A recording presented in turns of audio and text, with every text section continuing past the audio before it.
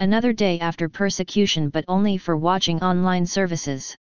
Well, usually when they do evangelism, I find and hear these Christian people in India talk about persecution.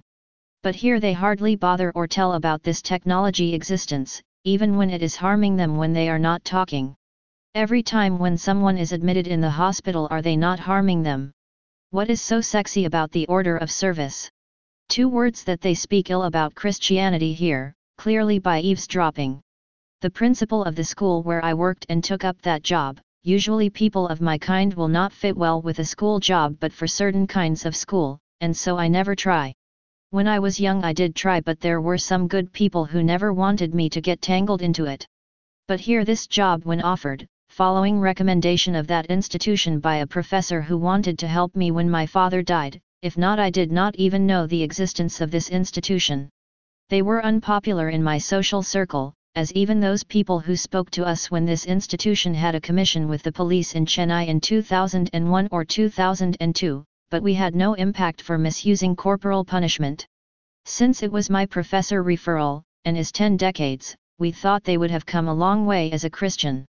But little were they changed, and now I am understanding a lot about their crookedness and ruler mindset in the era or autocracy.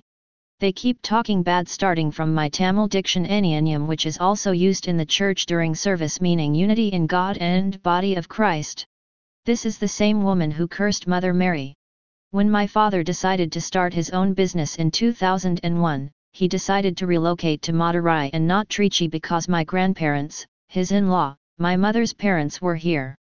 If not, he would have settled us in Trichy, which has much more better open-minded people, but for the adjustment and adaptation problems of his family for my mother and us, which may not work out in the long run when they boss us around.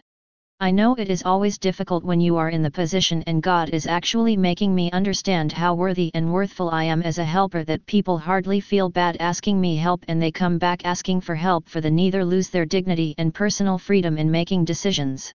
They get the appropriate level of guidance to the best that I can give and do not get misguided. I know there will be people who will complain about me not helping them at all, which being the case that I am not able to help, or I think that I need not help and they are better off without me helping them. Coming back to them picking on the words of order used in the church. Needless to say, they keep trying to make you altruistic for their needs, such as bringing up an orphan or someone else's child at your home, probably a criminal or a widower, in the name of Christ, for which need they use drugs with intentions of making you barren and proclaiming you loudly barren and disgracing you in the name calling barren, so that men will be happy at this advantage that they think it is safe to approach for anything they do that will not be trace bail. He kept on bothering about his child forming. He is close friend to this principal and their management. And they all did this for my biblical diction use when I am the person who hardly use such words, and I used it at home with my mother. Who is asking them to eavesdrop? For what reason? And they have been doing it unethically. I kept on hearing someone else speak next to my nephew, and today he is not doing well. We need to get out of this hell.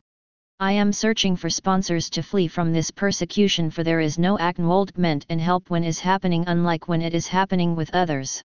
Moreover, I am not into evangelism, but even mere attendance to church is not being acceptable as much as watching